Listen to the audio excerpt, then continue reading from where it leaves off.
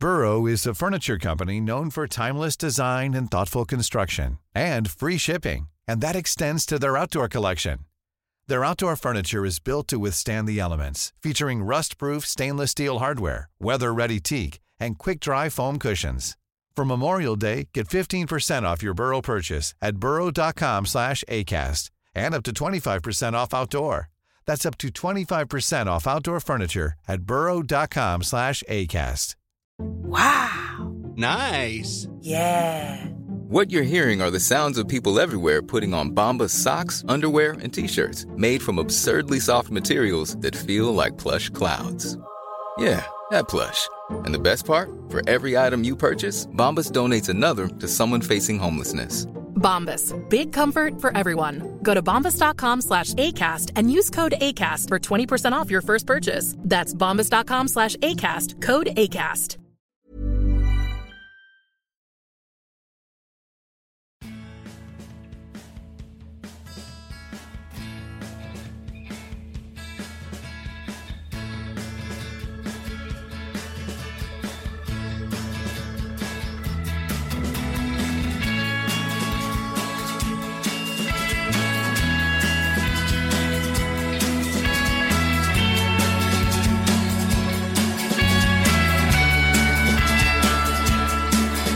Välkommen till Klacken.nu, mina damer och herrar. Och med mig i studion har jag en gammal bekant. Du har varit här en gång tidigare. Tjena Robin! God dagens. Hur mår du? Jag mår fantastiskt bra. En liten förkylning, men annars så är allting på topp. Det är ju något skönt trots allt för en fotbollssupporter när säsongen väl är över, som den åtminstone är i Premier League nu, där jag har mina färger så att säga. Man behöver lite rehab nu i några månader. Så, men det känns bra. Så här, åka skeppet i hamn kan man säga nu så här, på slutet av säsongen. Precis. Överlevt alltihopa. Robin, för de lyssnare som inte har hört tidigare, jag hade en intervju med dig i ett annat avsnitt då om din fina organisation Supporterkampen, som jag fortsätter att stryka under i en underbar organisation. Rekommenderar, lyssna på avsnitt Supporterkampen, så heter också titeln, så får ni veta ännu mer om vad Robin och kompani har gjort, enkelt sagt. Så jag har ju en väldigt fin armband här som jag också har lagt ut på Instagram, som ni även själva kan återfå om ni vill så ha. Men idag ska vi prata Premier League. Idag ska vi ha en Premier League-summering och som de flesta vet, om inte de vet det, då vet de det nu. Du är ju ett stort Liverpool-fan. Visst, Robin? Tyvärr är det så. Tyvärr är det så. Ja, det är inte det enklaste nu för tiden, men nej. Hårda vindar drar i Anfield, men det är det som gör en stark i slutändan, eller? Precis. Ja. Har man överlevt detta så ska man väl överleva det mesta, känns det som. Jag förstår vad du menar. Jag tänkte, vi går inte för djupt in på Liverpool, men vi kommer självklart ta upp lite Liverpool. Vi kommer ta upp toppplaceringarna i Premier League och sedan lite enstaka placeringar längre ner i tabellen.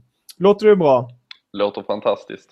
Sen kör vi lite skytteliga, lite spelare som vi tycker är extra bra och kanske någon dröm-11 från årets Premier League. Men jag tycker vi drar igång på en gång i toppen och förklara varför Chelsea vann årets Premier League. Jag kan bara börja med 14 matcher obesegrade och sen kom första förlusten. Det säger något väldigt mycket. Stark start. Eller vad har du? Ja, de startar ju fantastiskt bra och man får väl ge otrolig beröm åt Mourinho och hela organisationen egentligen. Man tog en fjolårssäsongen, lokalisera problemen som fanns där. Det saknades en top striker, där saknades en kreatör att ha bredvid Matic på ett centralt fält, och om man skulle kunna få en ännu bättre målvakt än Petr Cech så lyckades man ju i form av Thibaut Courtois. Men framförallt just förstärkningen av Diego Costa och Cesc Fabregas.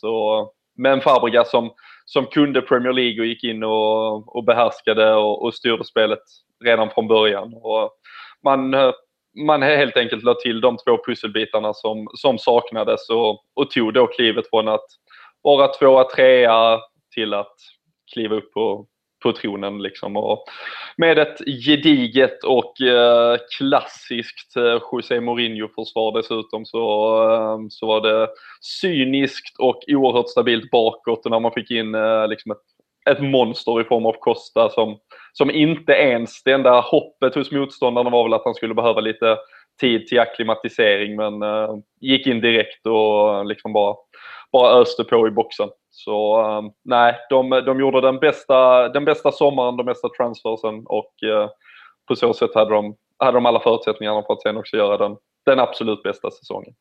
Du understryker något väldigt viktigt där. Jag håller fullständigt med dig, Robin. Det är just den här transfersommaren med de där värvningar som gör Chelsea så himla kompletta som de bara är. Och som du också sa, Mourinho i ett nötskal har det där försvaret. Minst insläppta mål i ligan, det blev bara 32 stycken. Sedan gjorde man också näst mest mål i 73. City gjorde mer mål då, de gjorde 83. Men bara det redan i sig säger alltihopa. Släpper man in minst, gör näst mest och håller det här kollektiva, då är det svårslaget. Cesc Fabregas nämnde du också där. Han gjorde ju 18 assist, vann assistligan, men han gör det där lilla klassiska. Han går alltid ner sig lite i våren. Vad tycker du om Cesc Fabregas och han i Chelsea? Tyckte du det var konstigt eller tyckte du det var rätt att se honom där? Om man ska säga att se honom där var väl till en början lite märkligt, även om jag i sammanhanget är ofärgad och inte bekommer mig personligen vart han spelar sin fotboll, men det är ju en värld vi får liksom vänja oss vid, där att se fotbollsspelare stanna otroligt länge eller på något sätt sympatisera så pass mycket så att man hellre skulle återvända till en gammal klubb än att återvända till en klubb där man har chans på titlar. Den tiden är ju tyvärr lite svunnen. Som Liverpool-supporter så har vi ju precis avtackat Steven Gerrard, och med det har vi väl som hel fotbollssport i stort sett tackat heder till en av de sista som kommer att gå längs den där stigen liksom. Utan Cesc Fabregas ville vinna Premier League, han ville vinna titlar. Han gick till det laget i Premier League där han trodde han hade den största chansen och fick rätt. Sen är det intressant det du säger med Fabregas vår kontra höst, eller rättare sagt höst kontra vår. Sen han inleder ju alltid oerhört starkt. Tror det är de senaste 5-6 säsongerna, ända sedan slutet av Arsenal-tiden och verkligen i Barcelona, där han alltid producerar i stort sett 70-80% poäng mer under första halvan. Och om det handlar om att han är lätt-tränad men dåligt fysiskt hållbar i slutändan, eller vad det beror på, men det är ju klart en ganska intressant aspekt. Men tyvärr, eller för Chelseas del, något positivt i att många andra kanske fungerar omvänt, att det kräver lite tid för en liten startsträcka. Han är ju alltid igång från början åtminstone, och ack så viktigt. Precis, alltså man behöver ju ibland spelare som gör det på hösten och sen gör andra det på våren då. Som tur har Chelsea den truppen att de kan ha en spelare med den kalibern inte prestera så mycket på våren. Som du nämnde även där med Gerrard och Cesc Fabregas och där med trotjäneri. Det är en annan spelare som det blir lite konstigt på ett sätt. Lampard som kapten i City, avtackad av City-fansen i sista matchen här senast. Det är också en liten sån här skum känsla kan man tänka sig. Men det är precis som du säger, den här tiden med de här trotjänarna, den är långsamt men försiktigt förbi. Bra och negativt för vissa aspekter. Jag tycker mest att det är synd. Ja, absolut. Men sån är fotbollen. Någonting mer du skulle vilja säga om Chelsea? Chelsea tog 3 förluster på en hel säsong. Det är ju minst sagt imponerande i en liga som man säger är den tuffaste. Mourinho gick ju ut när han kontrade där lite med Champions League och spanska lag och så. Hörde du någonting om det? Det var nämligen att han tyckte att man inte ska ta så hårt på de engelska lagen, för de har ändå varje vecka en tuff match. Mourinho sa att när han spelar i Real behövde han inte köra 100% med sitt Real Madrid hela tiden. Man kunde köra lite på halvfart och sen körde man helfart sedan i Champions League. Vad ser du på den aspekten? Där ligger ju absolut något i det. Om vi ser vilka som var framme i semifinal i årets Champions League, så har vi ett Juventus som i stort sett hade säkrat ligaguldet i Italien redan i mars-april någon gång. Vi har ett Bayern München som på samma sätt säkrar ligaguldet i Tyskland. Och vi har sen Barcelona och Real Madrid som kan i stort sett spela sina säsonger hur de vill. De behöver toppa sig mot varandra, och Atletico och till viss del Valencia kanske i ligaspelet, men annars kan de som sagt spela på halvfart, och de vinner ändå med 4-5-6-0. Lionel Messi och Ronaldo, det är i stort sett hattrick som räknas istället för vanliga spelmål liksom. Sinnessjukt. Och det är ju såklart ett helt annat klimat än det som Premier League-klubbarna har. Du kan inte åka till Selhurst Park och tro att du kan spela ett reservbetonat lag mot Crystal Palace en söndag eftermiddag och jogga hem med 3-4-0, utan du kommer få stryk. De kommer ha tillräckligt med kvalitet och framförallt en intensitet som gör att du måste vara på tårna på ett helt annat sätt i Premier League. Så självklart ligger det något i det. Det är tuffare. Vi dubbla inhemska kupper dessutom. Det ställer ett helt annat krav på ett Premier League-lag än vad det gör på en La Liga-klubb nu för tiden. Men med det sagt så ska man inte heller punktera eller tro att till exempel Chelsea hade vunnit Champions League om de hade haft enklare matchning ändå. Där finns också en kvalitetsskillnad trots allt om vi tittar på de här kanske då 4-5 yttersta klubbarna i Europa där Premier League har halkat lite efter den senaste tiden. Ja, de har ju gjort det de senaste åren. Vart inte de här storklubbarna, om man går lite längre, något som är lite närmare mitt hjärta. United då, efter Ferguson, ett storlag där har fallit ner. City har inte riktigt kunnat mobilisera om sig ordentligt med spelare. Har i princip samma trupp som man har haft de senaste åren. I alla fall stommen i sig. Och just City tänkte jag komma till här nu också. För det är ju City som kom tvåa, som de flesta vet. Ett City som enligt mig inte imponerade så mycket. Alltså de hade en bra början. De vann mot alla storlagen eller kryssade. Men det är inte det här City, de förlorade mot Burnley till exempel. Hur ser du City? Hur ser du Pellegrini City med Yaya Touré som inte ger det där 100% längre? Nej, den absolut stora skillnaden från fjolåret där de då tyvärr stal titeln framför ögonen på mitt Liverpool. Det är ju såklart en Yaya Touré. 21 mål förra säsongen har jag för mig och kommer ju absolut inte upp i närheten av varken den statistiska eller den rent kapacitetmässiga insatsen på planen under detta året. Har väl tyvärr för hans del, åldern har väl på något sätt tagit ut sin rätt till viss del. Han spelar ju en otroligt ansträngande fotboll. Han spelar liksom ett box-to-box-spel där han ska vara i stort sett den som gör glidtacklingar i djupast position på defensiv planhalva för att sen också vara uppe och avsluta nästkommande anfall i stort sett. Och därigenom var den som liksom smäller på och driver på ett mittfält. Så det lär vara ska man någonsin få ut lite av Yaya Tourés liksom briljans igen, så kommer man nog få bestämma sig antingen eller att han ska få kliva fram eller bak. Men att tro att Yaya Touré ska orka och klara av att springa upp och ner, den tiden tror jag vi kunde se här under fjolåret att den tyvärr är svunnen.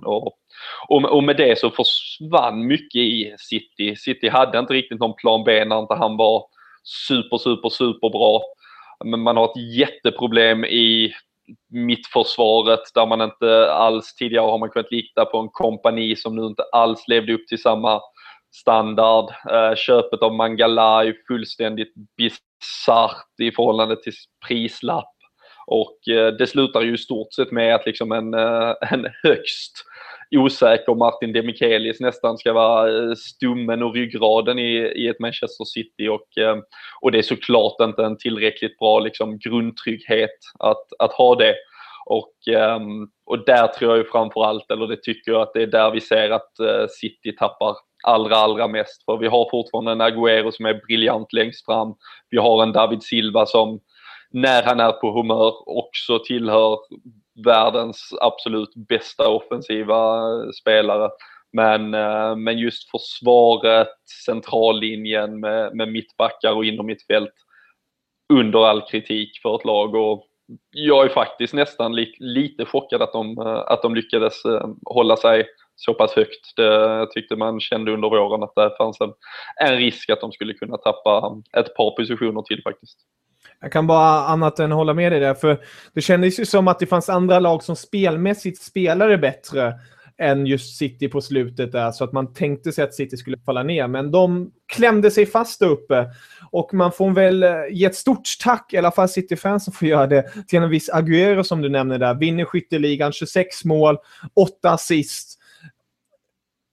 Överdriver jag om jag säger att Agüero är förmodligen Premier Leagues bästa spelare individuellt? Möjligen gör du det. Okay. Men han håller sig absolut i topp 3 skulle jag väl säga. Jag tycker väl att Eden Hazard, Alexis Sanchez bör väl också läggas till den skaran möjligen. Men han har ju framförallt ett driv i sitt steg, en första touch på bollen där han alltid lägger den rätt. Han behöver aldrig klydda, som vi säger nere i Skåne, utan det är direkt i steget så tar han den med sig, han lägger upp den till sig själv och han behöver i stort sett bara dunka dit den efteråt. Han är ju inte en tekniker på det sättet där man ser honom stå och klacka bollar till höger och vänster, men en briljant tekniker i förhållande till kontroll på boll. Effektiv. Ja, och kontroll på sin egen kropp i förhållande till hur han rör sig på planen. Så han är absolut där uppe. Man kan väl diskutera om han är allra bäst, men framför målet överlägsen och ohotad etta när nu inte längre Luis Suarez finns i Premier League. Ja, jag förstår vad du menar där. Alexis Sanchez kommer vi komma in lite mera på sen, och Hazard i Chelsea då, som har gjort det riktigt bra i stundtals gånger verkligen. City, som du sa där, det är mittlinjen. Om du fick välja 2 spelare de skulle värva till nästa säsong, jag vet att du är inget stort City-fan så du skulle förmodligen värva de värsta spelarna dit, men om du var tvungen att tänka på deras bästa, vem skulle du vilja se i City-tröjan? Jag tycker det är svårt. Jag tycker tyvärr, eller det stora problemet för dem är ju att de just gick ut och värvade både en mittback och en inommittfältare inför förra säsongen i Fernando Reges och Mangala, och spendera otroliga summor på just de två. Och tyvärr visade det sig sen att det var ändå de 2 positionerna där de ligger efter och saknar någonting. Så det är en tuff sommar för City. Vi får se lite var Financial Fair Play tar vägen. City annars är ju såklart under lupp från UEFA och FIFA och kan inte göra allt för stora utsvävningar utan att de i så fall också omsätter pengar och ser till att få in pengar. Men har ju snackats lite om en Miralem Pjanic från Roma kanske. Om det skulle kunna vara en Yaya Touré-arvtagare. Men jag tror ändå att en mittback är absolut det viktigaste. David Luiz satte ju tyvärr igång en karusell på mittbacksfronten förra sommaren som också gav sjuk inflation rent prismässigt på vad mittbackar kommer att kosta. Men i år kanske man kan värva lite klokare och mer ekonomiskt på den positionen. Men jag hoppas för Citys del att de lägger just fokus där och inte går rakt ut och värvar tre offensiva krafter. Det kan bli lite samma av det fallet United gick på inför säsongen. Oh ja, United kommer vi också till. Det känns som att den här karikaturen gjorde det väldigt bra på United inför säsongen. Det var en gammal Volkswagen-bil som bakdel och sen framme var en Ferrari.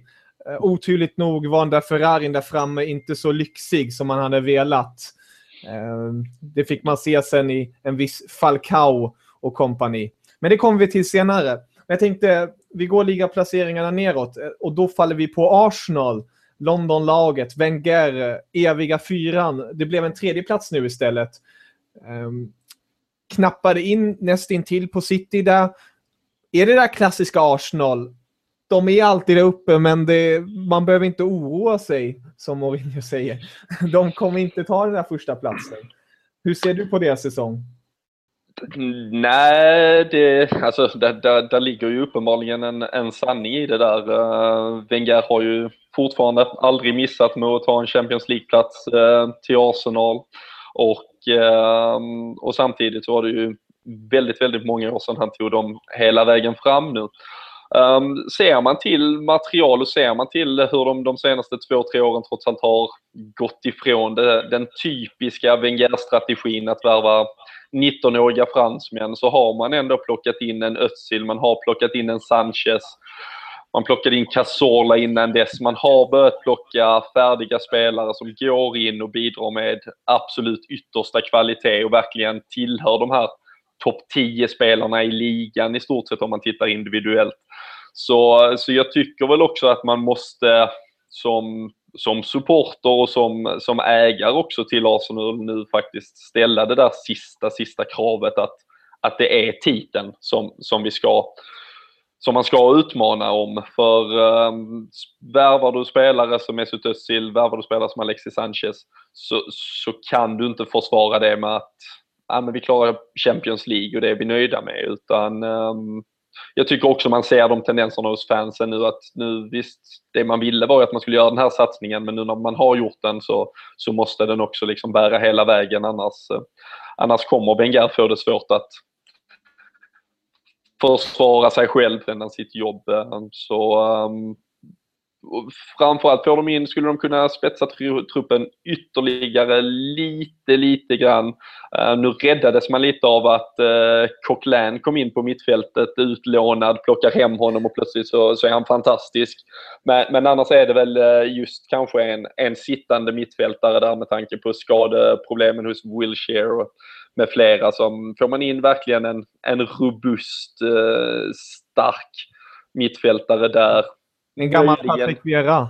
Gammal Patrick Vieira, och möjligen om man fyller på med, skulle man till och med få in en ännu bättre striker än Olivier Giroud, så måste kraven ställas på Arsenal nästa år att de ska utmana Chelsea i den absoluta toppen.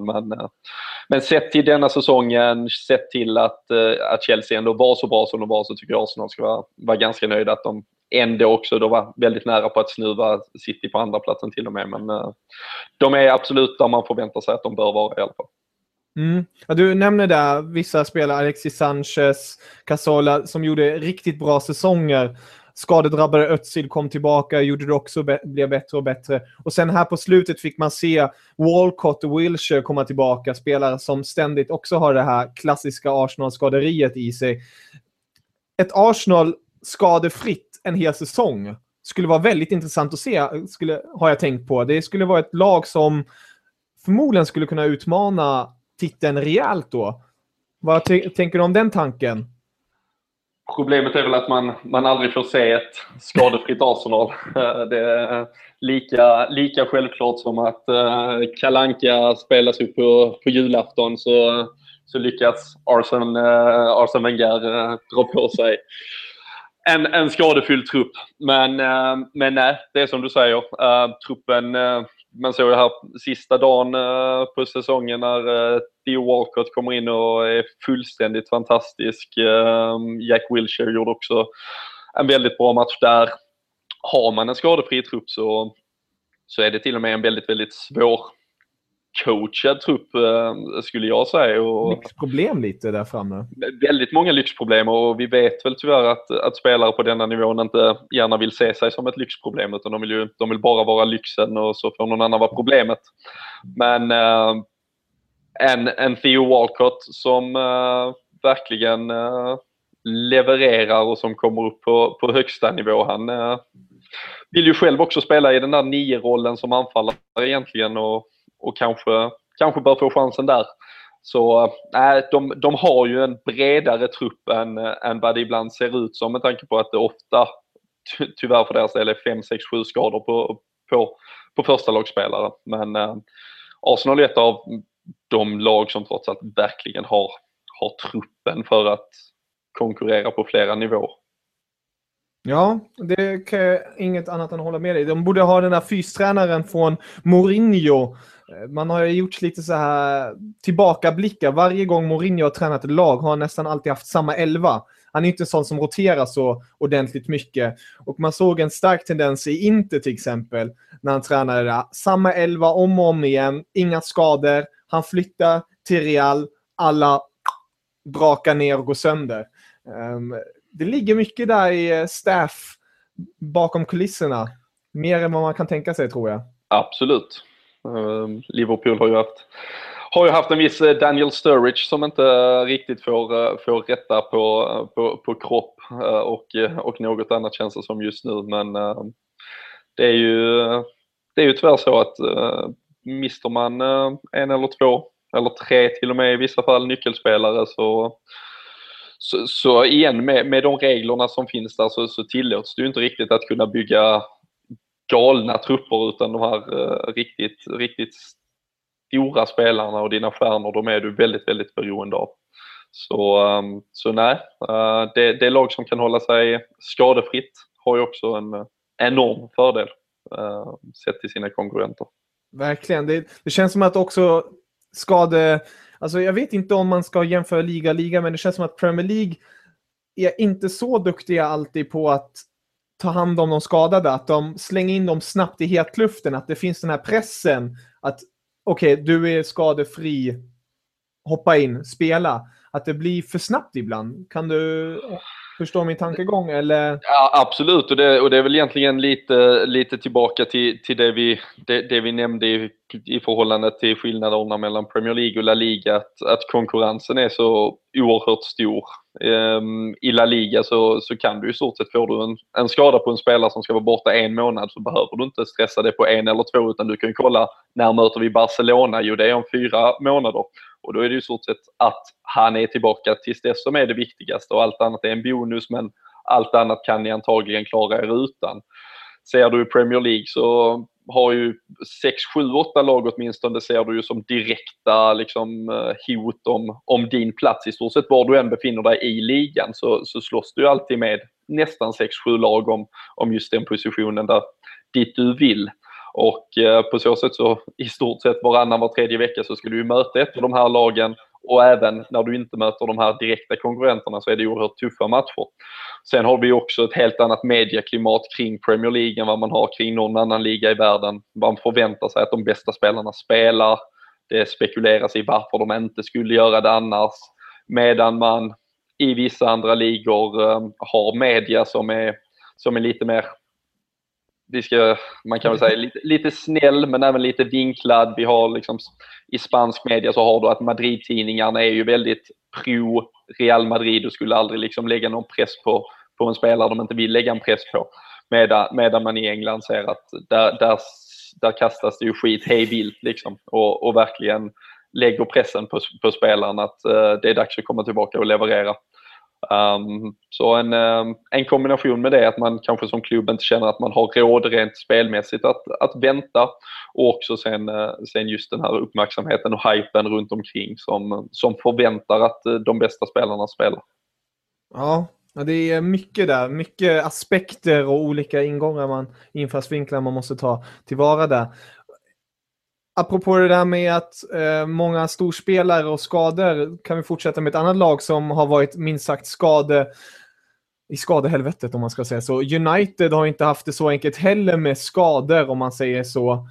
Och allmänt inte riktigt med spelet.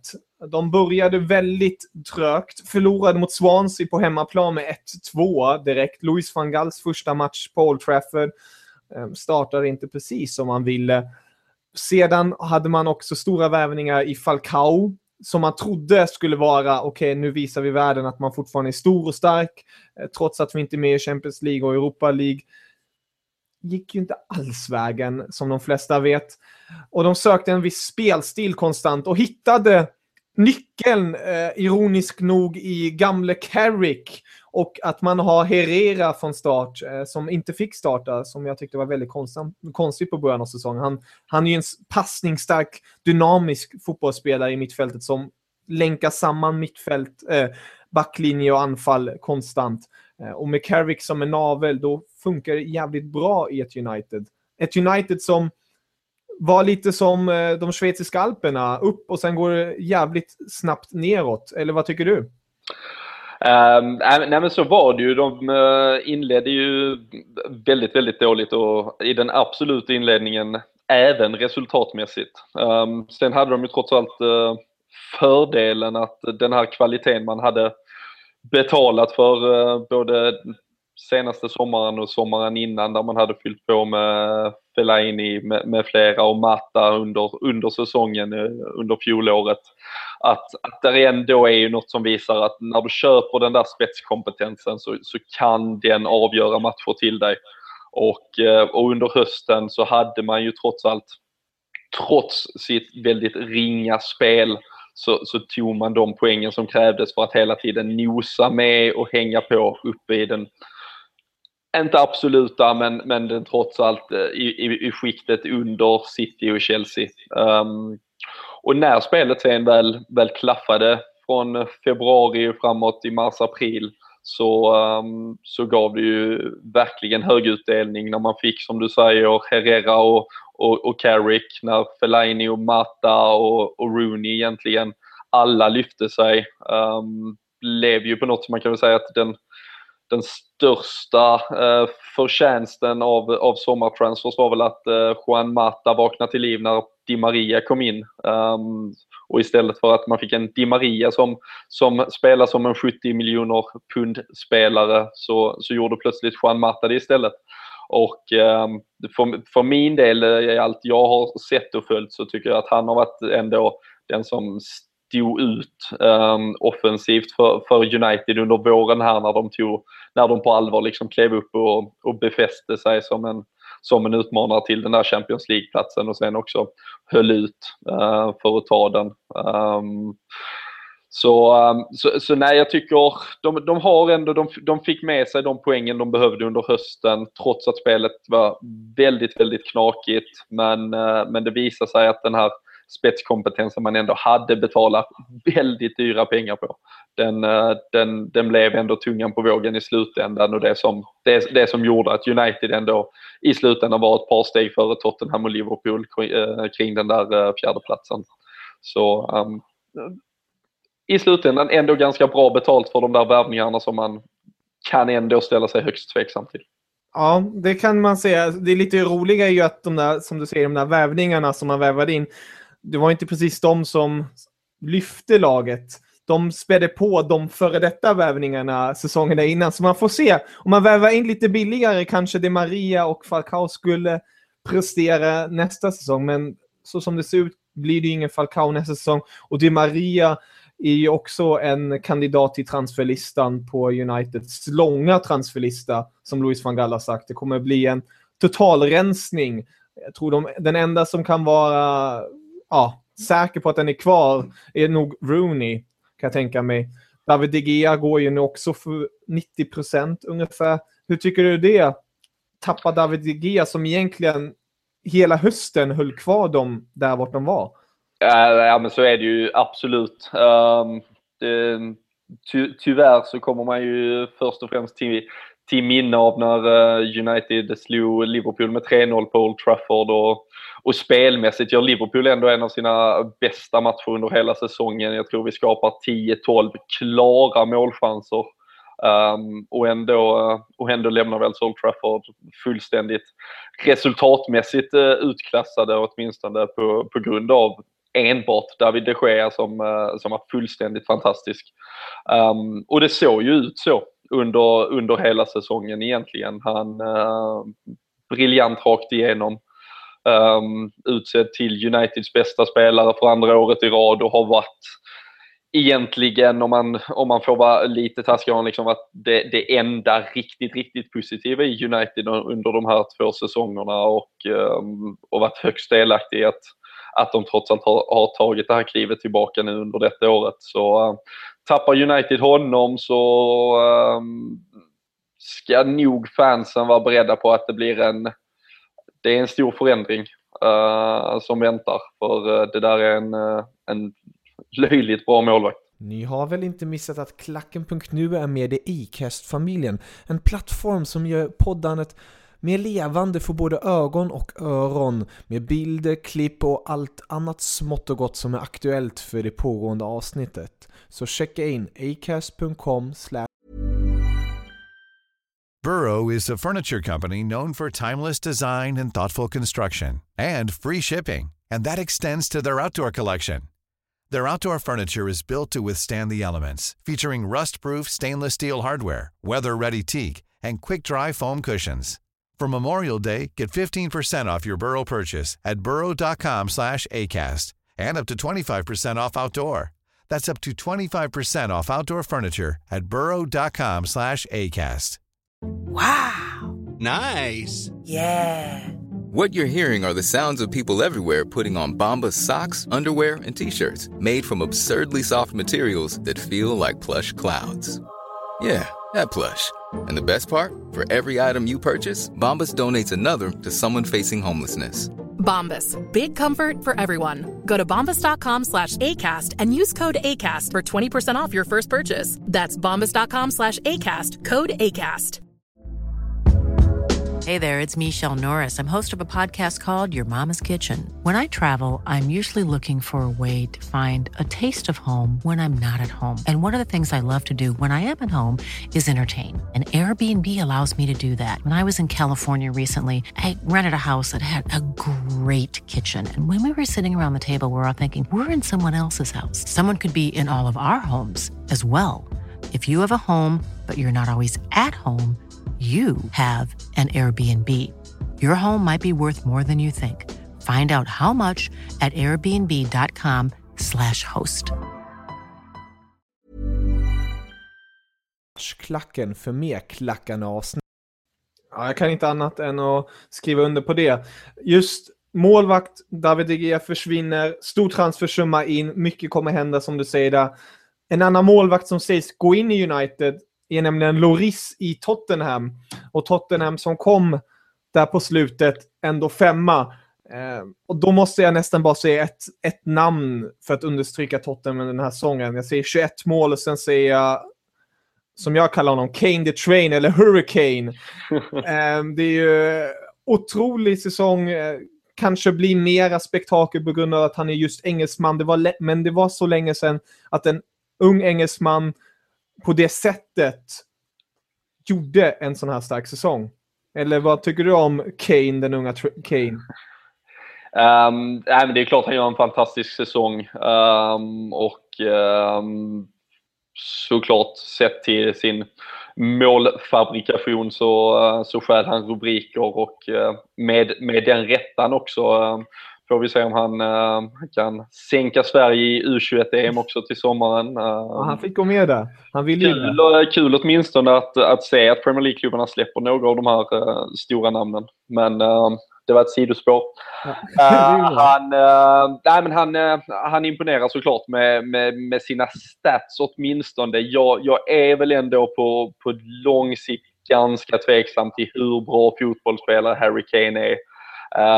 Har sett, där dyker såklart upp rubriker till höger och vänster. Läste något om att United skulle vara intresserade för 40 miljoner pund av en Harry Kane. Och där känner jag väl lite att då är vi nästan ute på mark där vi trampar kring när Liverpool köpte Andy Carroll för 35 miljoner pund. Hybrisen och hypen som kommer med att en engelsk ung spelare gör många mål.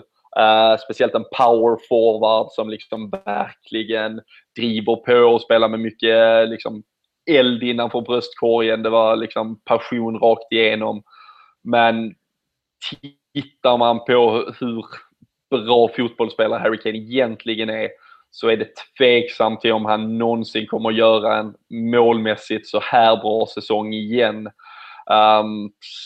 Skulle jag ha chansen att liksom ta ett bett med någon så skulle jag tippa på att han aldrig mer gör över 15 Premier League-mål igen. Jag ser inte att han har det i sig egentligen.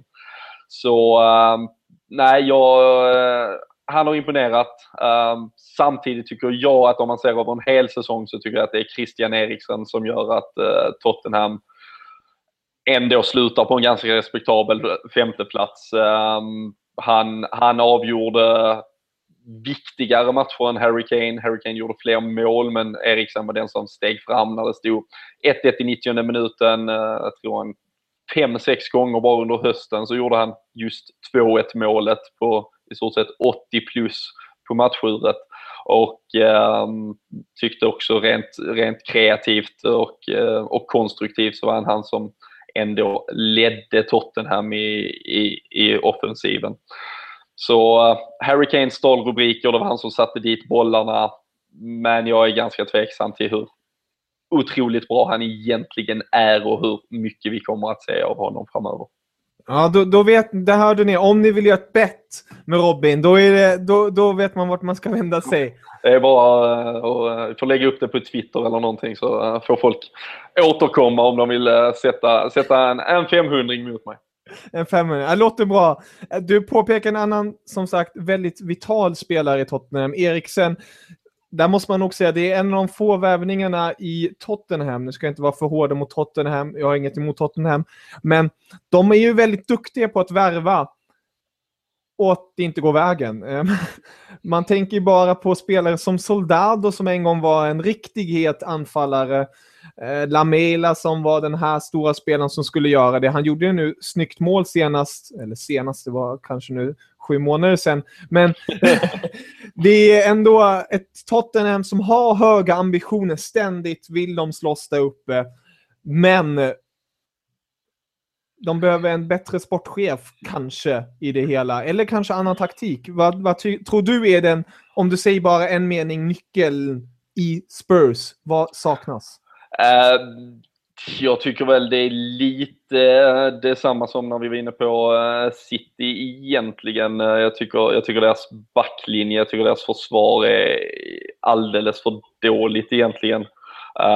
Det är ett ganska flaxigt lag. Det är liksom yviga spelare, en Danny Rose som svänger och slänger på ena kanten.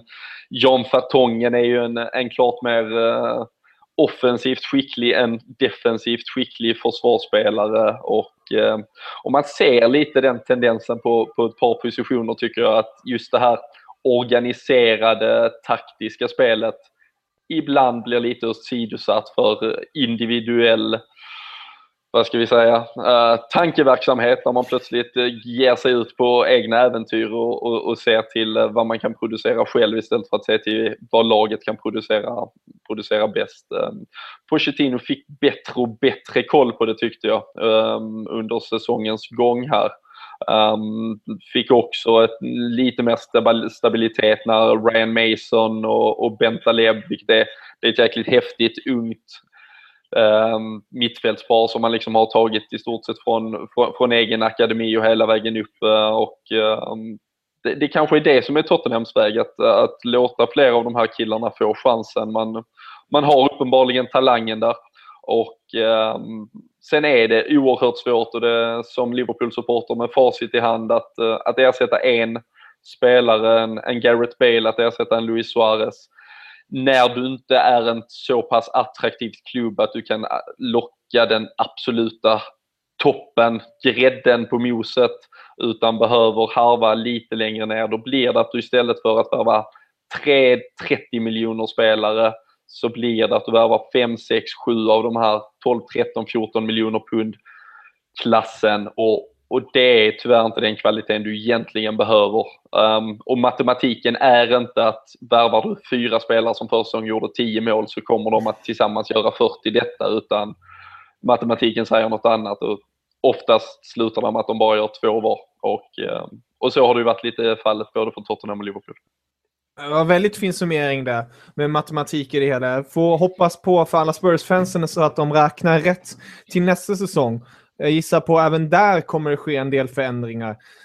Man kan allmänt säga Premier League i sig kommer ha en ordentlig silly season trots hårda bevakningen på ekonomin. Men det kommer nog säljas hejvilt här kring. Jag tänkte vill du säga någonting, Robin? Nej, absolut inte. Nej. Du har fått med det hela. Underbart.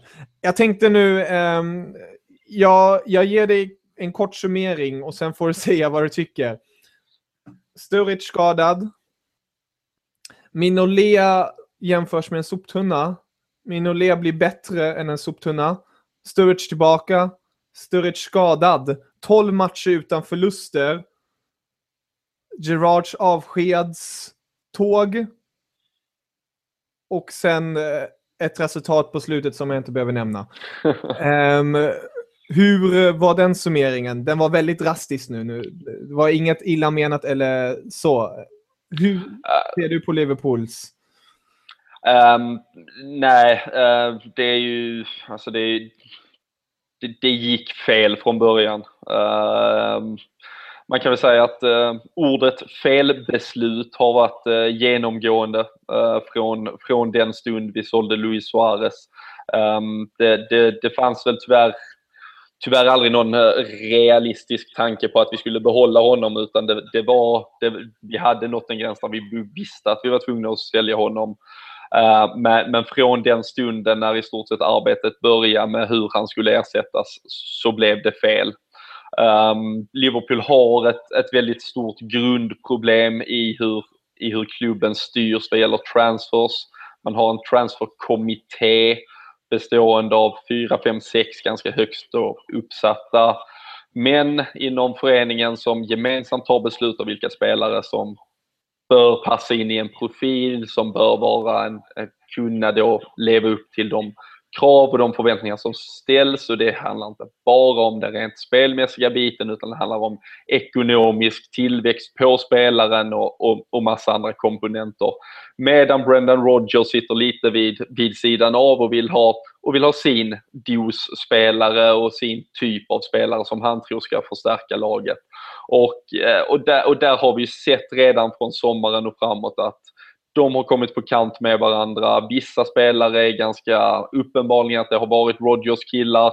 Vissa spelare har däremot varit kommittén som har hämtat in. Vi kan se en Lazar Markovic som kommer, ung, häftig, spännande talang från Benfica, som blir fullständigt missanvänd i Liverpool för att Brendan Rodgers antagligen inte har haft någon personlig tilltro till honom från början. Och däremot har han då plockat in en Adam Lallana som han menar är det bästa alternativet, och där kan vi ju tvivla och tvista ganska länge om det egentligen var det. Så där är en underbyggande väldigt stor problematik i hur Liverpool rekryterar och hur man bygger sitt lag. Sen har vi haft skadeproblemen som såklart förvärrar allt det här med Daniel Sturridge, när man då tror att han åtminstone ska vara den som leder laget när Luis Suarez nu inte längre är där. Samtidigt så räcker det med en snabb titt i historieböckerna, så har Daniel Sturridge i stort sett aldrig spelat mer än 20-22 matcher under en Premier League-säsong. Han håller inte för det, han är en glasspelare, och där kan man ju också då tycka att Liverpool borde ha reagerat eller agerat lite klokare under sommaren och liksom analyserat det faktumet att han högst troligen inte kommer att spela 38 matcher. Och är då Mario Balotelli och Ricky Lambert tillräckligt bra att ha där bakom? Och det tror jag alla kan enas om att de inte är. Så väldigt mycket i hela och uppbyggnaden till säsongen blev fel. Sen fick man inte alls att stämma från början, och det blev lek med siffror och lek med taktik, och i slutändan visste varken spelare eller supportrar vilka killar som skulle kliva ut på banan i stort sett. Och även om, som man säger, som du nämnde, en streak på 12 matcher där det plötsligt klaffade. Och så blir det väl i stort sett när du sitter och gissar att någon gång då och då så funkar det. Men det visar sig lika snabbt att sen kom där en skada här, en skada där. Då var det lite av ett luftslott som egentligen inte kunde bära när det sattes på lite prov. Så Liverpool har en jäkligt tuff sommar framför sig. Brendan Rodgers är med all rätta väldigt hårt kritiserad just nu. Han fotbollsmässigt, resultatmässigt kan man väl sträcka sig till att han någonstans får ett halvt godkänt. Men det är väl just hela styrningen av klubben och agerande kanske lika mycket vid sidan av planen som på planen som han nu ifrågasätter. Det är mycket man måste ta in där verkligen. Man märker som sagt, du är extremt insatt och man märker hur hjärtat bankar för ditt kära LFC. Vi behöver inte dra upp det och dra ner det för mycket i det hela. Det har varit en tung och hård säsong. Jag gissar på även väldigt lärorik på vissa sätt och vis. Vad skulle du, 3 justeringar som du skulle vilja göra? Nu behöver du inte... 3 justeringar enkelt sagt. Jag hade skrotat hela om vi ska kalla det vårt back-off-lane med Brendan Rodgers sittande på någon egen stol vid sidan av. Tycker vi behöver ha in en sportchef, en director of football. Det var ju snack faktiskt för 2 år sedan om att Louis van Gaal skulle kunna vara den mannen för Liverpool som skulle kunna vara en sportchef. Även om nu inte han lär vara ett namn längre, men den typen av karaktär, den typen av fotbollsmänniska som har den erfarenheten, som har varit på den absolut yttersta och yppersta scenen väldigt, väldigt länge, har ett kontaktnät som sprider sig långt över kontinenter egentligen, och kan, när man kanske som klubb just nu inte kan locka namn, så krävs det att du har en sportchef, du har ett så pass starkt namn där så att du kan ingjuta tro och mod i eventuella värvningar. Sen tror jag dessutom att det är viktigt att ta bort den uppgiften från Brendan Rodgers om han ens ska vara kvar. Även om han inte är det, så tror jag ändå att en annan manager inte heller förtjänar eller ska ha den uppgiften. Jag tror det är viktigt att vi ser det framöver som att en manager ska komma in och sköta just tränandet och coachandet av laget och inte fokusera på så mycket annat. Sen är det just frågan kring managern, om Brendan Rodgers ska vara kvar eller inte. Jürgen Klopp nämns så klart till höger och vänster här, en våt dröm för. Men det realistiska just nu är väl trots allt att Brendan Rodgers får en säsong till med krav på sig att det ska vara topp 4 nästa säsong. Blir det inte det, så är det huvudet rakt ut. Och det sägs väl att bollen då snarare nu ligger hos Brendan Rodgers, om han vågar ta sig an den utmaningen, eller om han känner att han inte är rätt man för just uppdraget. Väldigt tuff utmaning, minst sagt. Absolut. Samtidigt har han fått 3 säsonger, och även om Liverpool stack upp och kom 2 förra året, vilket vi med facit kan tacka såklart Luis Suarez för väldigt, väldigt mycket av, så var ändå 3-årsplanen att det var nu Liverpool skulle ha tagit sig ut i Champions League och etablera sig som ett absolut topplag. Det gör vi inte. Istället så 5:e säsongen av 6 så kommer vi bakom Tottenham. Vi landar runt en 6:e-7:e plats och har fortfarande inte tagit det steget som förväntades när Brendan Rodgers tillträdde. Så han är absolut ifrågasatt, och vi får se hur det blir här. Men sen är såklart vad jag tror åtminstone just anfallsfrågan och hur mycket vi är beredda att investera där, och om vi framförallt också lyckas titta utanför Premier Leagues gränser. Det skrämmer mig lite att Christian Benteke är det mest intensifierade ryktet. Jag vet inte om det är lösningen långsiktigt på våra offensiva problem. Nej, det känns inte precis som den mannen som ska leda ett Liverpool till topp 4, om man säger så. Finns ju lite intressantare namn där ute. Jag har tänkt mycket på Jackson Martinez från Porto, tycker jag är väldigt stark spelare. Har ryktats oftast till någon större klubb ute i Europa. Men det blir spännande att se hur Liverpool kommer agera där ute på transfermarknaden. För det kommer de göra.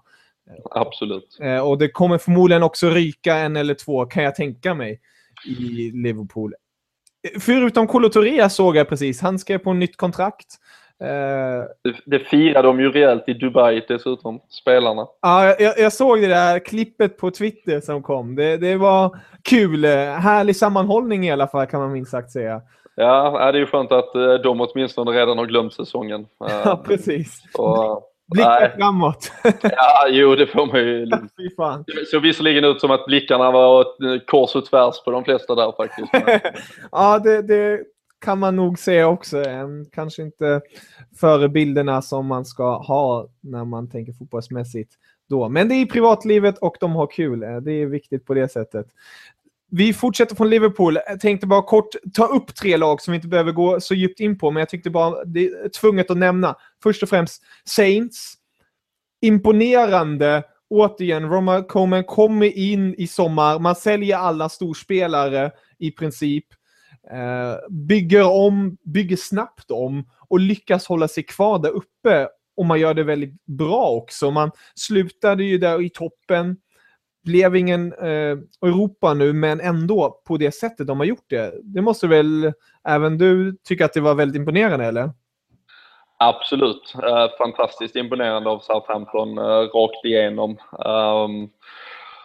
Och det var väl många som, framförallt Liverpool-supportrar, som då såg vad vi hade köpt kontra vad som sen fanns kvar där. Kändes ju som att alla hade blivit blåsta på något sätt. Även ett Arsenal som köper Calum Chambers, och så visade det sig att Nathaniel Klein är en ännu bättre högerback. I Liverpool så köper man Dejan Lovren, och då visade det sig att det är José Font som är egentligen stjärnan i den där försvarslinjen. Gömmer sig lite. Ja, absolut. Ja, men det var ju jäkligt häftigt att se hur många spelare som verkligen klev fram. Och sen även om det i somras föreföll nästan lite då skrattretande när Southampton sålde allt och alla och sen valde att behålla Morgan Schneiderlin som själv ville till Tottenham, så tror jag det var jäkligt viktig ståndpunkt trots allt, när Southampton liksom sa nej till slut och behöll just stummen och centralstummen i Victor Wanyama och Schneiderlin tillsammans med José Font, för de har varit otroligt bra och verkligen varit det där låset och ingett den där tryggheten som de har behövt för att kunna offensivt sen ösa på lite. Sadio Mané som har varit fantastisk. Dusan Tadic inledde ju väldigt starkt det var häftigt att se hur de plockade in lite krydda offensivt som bidrog på så samma sätt där väldigt, väldigt snabbt och liksom akklimatiserade sig och fungerade i Premier League. Där visar man verkligen på stark coaching och bearbetning av scouting och sånt. Det ska vi fixa med det hela med Saints. Tror jag att de kommer göra det väldigt bra. Ett annat lag som inte gjorde det så bra, det är Newcastle, men som trots klarade sig kvar. 10 utan vinst. Sen på slutet kom Jonas Guterres, en saga skriven i himlen måste man bara säga. Väldigt vackra scener att han får skjuta det där målet också i slutligen. Man håller kvar sig i Premier League. Några korta ord om Newcastle? Ja, men Newcastle är ju rock'n'roll rakt igenom. Där händer ju alltid något. Men en lugn stund.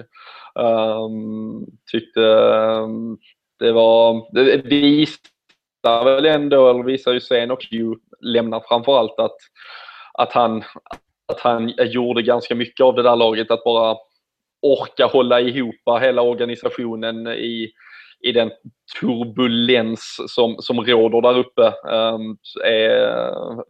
Var ju i slutet, det visar ju sig att det var ett jävla hästjobb han hade fått lägga ner där egentligen, för utan honom så fungerade det inte riktigt. Det fanns inte längre någon som drog i spakarna och höll ihop det, utan då blev det där.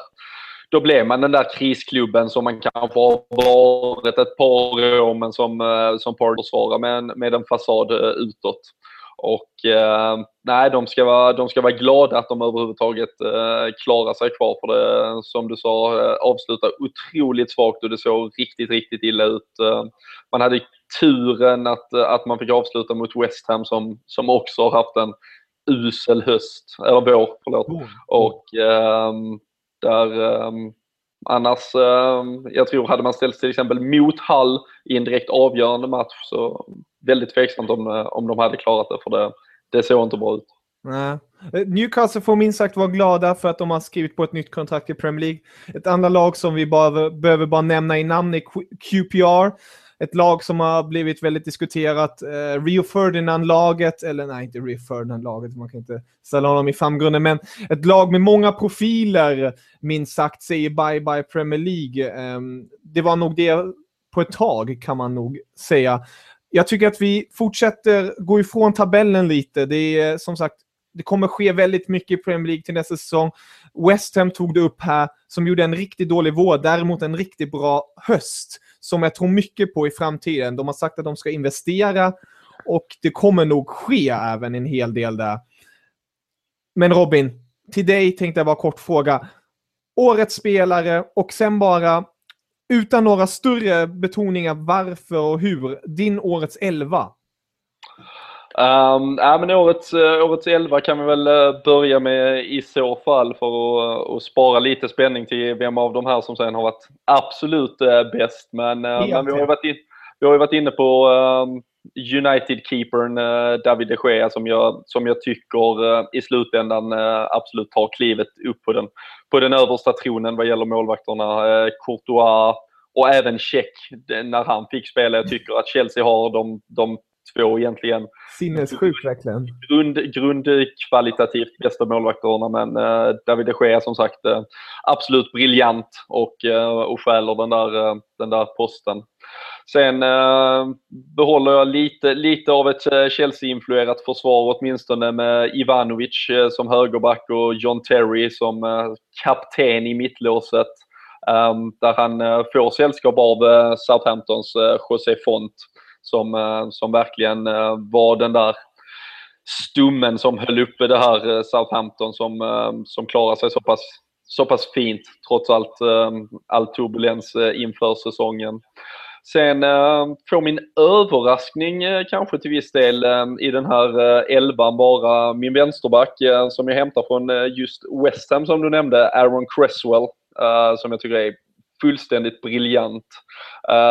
Man kanske kan slå ett slag för att det finns kvalitativt bättre vänsterbackar i ligan, men sett till kanske vad man trodde och sett till förväntningar och hur han överträffade dem, och framförallt under hösten när West Ham var så fantastiskt bra, kom runt på sin kant hela tiden, hittar alltid bra inspel eller ett inlägg, och West Ham och Sam Allardyce trivs ju väldigt bra med en ytterback som hittar bollar till boxen, och där var Cresswell fenomenal stundtal, så jag slänger in honom som lite av en joker i min 11. Ja, det är riktigt roligt med lite jokerspel, inte de här självklara alltid på det sättet. Nej. Det är bra.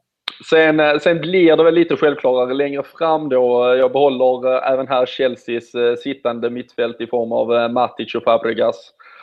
Som jag tyckte de kompletterar varandra så oerhört bra, fungerar både offensivt och defensivt och har egentligen allt man kan begära från den där positionen. Sen spelar jag 3 offensiva förmågor och det blir Eden Hazard, Philippe Coutinho och Alexis Sanchez. Hazard och Sanchez får turas om lite till höger och vänster och växla och vrida och ha sig, och Philippe Coutinho får ta på sig nummer 10-tröjan. Fungerar som vår brasilianska playmaker bakom Sergio Aguero. Så är jag ganska övertygad om att vi hade kunnat jogga hem vilken liga som helst med det här gänget. Ja, verkligen. Det blev Aguero där också på toppen. Det är ju ett minst sagt starkt lag. Gillade det offensiva trion också. Det är verkligen mycket. Plus att det ger balans där. Jag måste bara säga Terry, som du har där i backlinjen, glömde jag säga innan. Förmodligen en av hans bästa säsonger i Chelsea. Hur han lyckas få igång alltihopa. Positionsspelet, ligga lågt med försvarsspelet, styr i hela laget. Imponerande vad Mourinho och Terry har skapat den här säsongen. Vem blir årets spelare av dessa? Du är inne på det. John Terry tycker jag faktiskt har varit, som du nämnde, fullständigt briljant. Vi inledde med att säga att Chelsea liksom förstärkte med det de behövde. Samtidigt så är det oerhört imponerande att se en John Terry spela liksom sin bästa fotboll någonsin vid den här åldern, och han sågs ju nästan som uträknad för 2-3 säsonger sedan. Engelska landslaget har inte egentligen sett något behov av honom. Man har i stort sett förlöjligat honom som både person och fotbollsspelare. Man kan säga vad man vill om vissa incidenter vid sidan av planen, men han har varit oerhört mentalt stark, kommit tillbaka.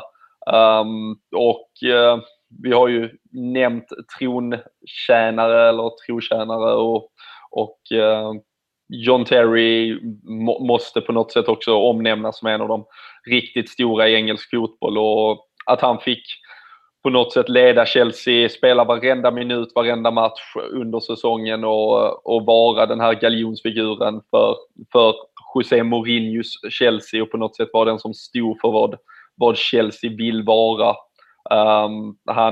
Han förtjänar oerhört mycket beröm för sin säsong och för att Chelsea lyckades med allt som de faktiskt lyckades med.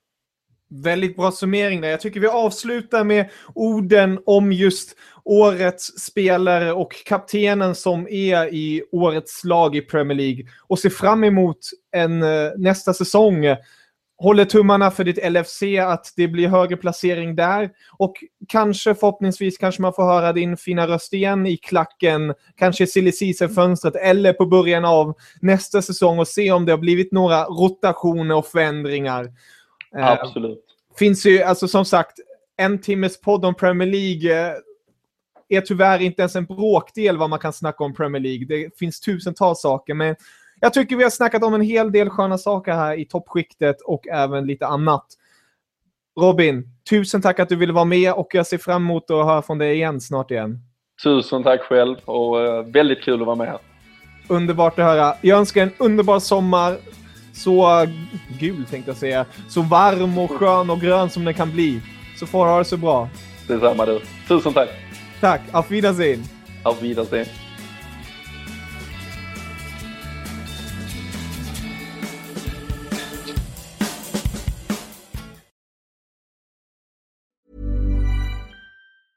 Planning for your next trip?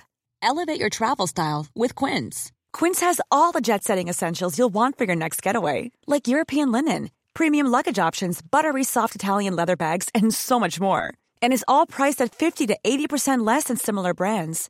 Plus, Quince only works with factories that use safe and ethical manufacturing practices. Pack your bags with high-quality essentials you'll be wearing for vacations to come with Quince. Go to quince.com/pack for free shipping and 365-day returns. Mom deserves the best, and there's no better place to shop for Mother's Day than Whole Foods Market. They're your destination for unbeatable savings, from premium gifts to show-stopping flowers and irresistible desserts. Start by saving 33% with Prime on all body care and candles. Then get a 15-stem bunch of tulips for just $9.99 each with Prime. Round out Mom's menu with festive rosé, irresistible berry chantilly cake, and more special treats. Come celebrate Mother's Day at Whole Foods Market.